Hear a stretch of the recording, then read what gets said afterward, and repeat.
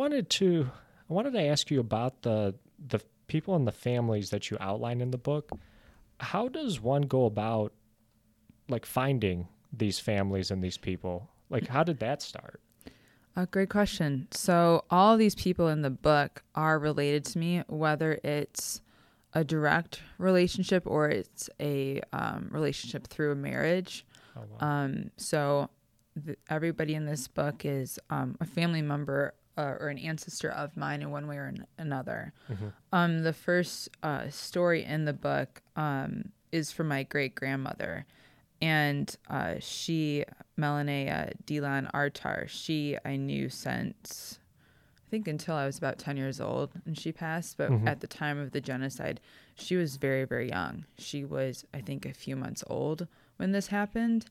And so for me, knowing her and knowing what she endured to a degree always stuck with me. And my grandmother in this book too, she survived the Istanbul pogrom, and she immigrated to the United States in her early 20s, not knowing English. And I couldn't imagine what that would be like. That sounds terrifying. And to do that by yourself, that's not something I know that I could do. So I give her a lot of credit. But for me, it was knowing a couple of these stories throughout my life and realizing that there are unfortunately a lot more.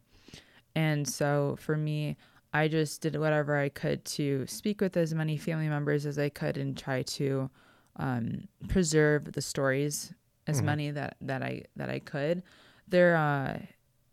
I think there's maybe 2 or 3 stories that didn't make it into the book because it was just too hard for my family members. And for me, it was, let's preserve it however we can. And so to me, that was the most important thing. It wasn't like, let's see how many stories I can get in the book. It was, no, let's honor who I'm interviewing. Let's honor who we're interviewing for, and let's preserve it however we can. So I have them